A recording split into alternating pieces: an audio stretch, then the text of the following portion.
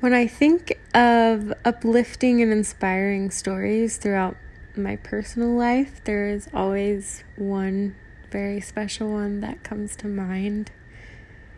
As I think on it now, I don't know if I've ever actually told anyone this story in full detail or really what it means to me, because it's something that I've always kind of held very near and dear to my heart.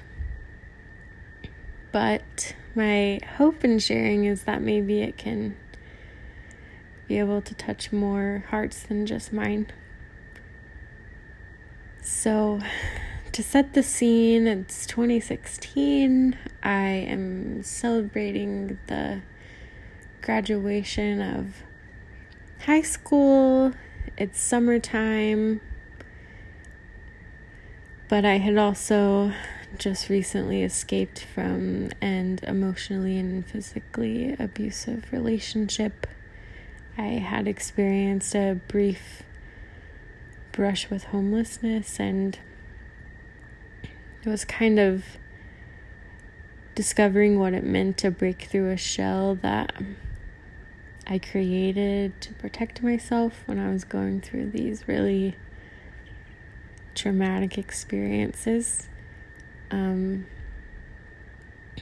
I was feeling very liberated, and I was welcoming God back into my life, and I had a lot of light pouring into my life and pouring over me, but I was still going through a lot emotionally, and I had a lot of questions for God, and I was really just processing trauma and emotions that I had never experienced before. And also going through that moment in time where you don't really know who you are, and you don't really know what to do with your life, and you feel very much alone in the world. At this time, I had also recently relocated from the peninsula where I went to high school to the Seattle side. I was in a new place. I was living in an apartment that was directly across from this really beautiful park. And this park was built directly on Lake Washington, and I woke up every morning and I would look out over the water and look out at the park, and it always brought me so much peace and happiness.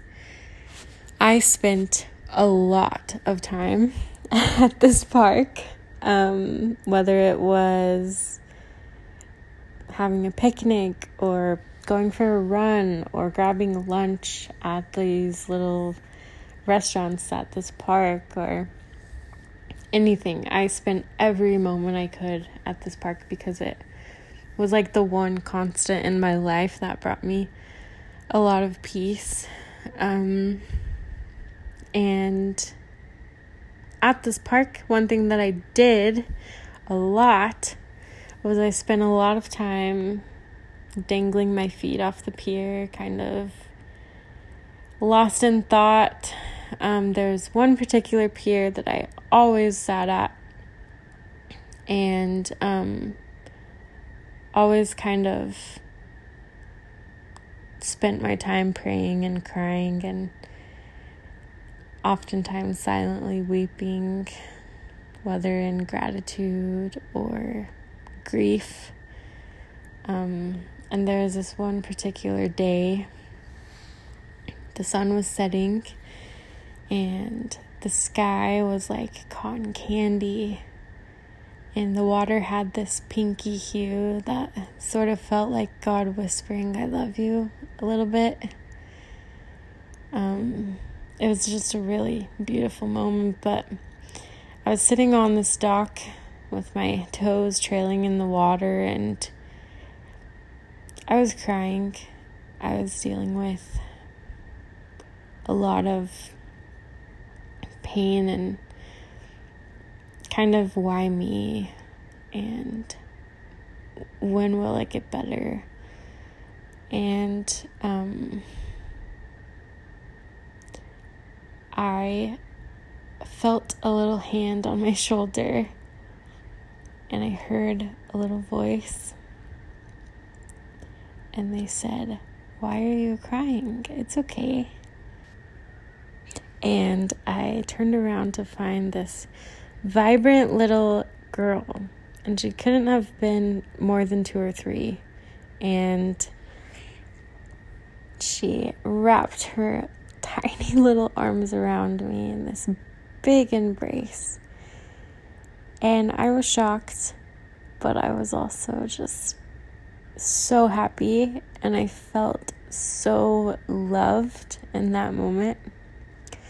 But I think the most impactful thing for me is what happened afterward. Unlike most parents who maybe would have collected their child and politely apologized and walked away, this little girl's mother didn't do that. She kicked off her flip-flops and she sat down next to me, and she put her feet in the water, and she said, "Do you mind if I sit with you for a while?" And of course I said yes, and she sat with me, and we sat there in silence, overlooking the water and kind of taking in the moment and just being there. And then she looked at me and she said, "You won't feel this way forever. Things will get easier." And she stood up, she gave me a hug, she kissed me on the head, put her flip-flops on, and walked away with her little girl hand in hand.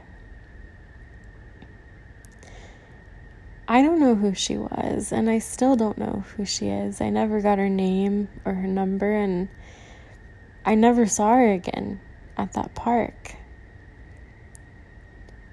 But I do know that that moment in my life was supposed to happen, and that she was sent to me to do that day. And I used to think that she was a guardian angel and, kind of chalk it up to her being this celestial being. But now that I think about it, yes, she was an angel, but she was also a really good mom. And she was just a woman in a park with a really big heart. Someone who chose to act out of compassion through pure empathy. And when I think about being someone's guardian angel, I don't know if I can do that. But what I can be, maybe one day for someone, is a woman in a park with a really big heart. And I think that acting out of pure compassion, being unapologetically empathetic, is amazing. And she set such a good example for me and for what I want to be as a mother and just as a human being on this earth, and how I want to treat other people. She chose to love fiercely that day. And because of that, she has prompted me to want to love that fiercely every day.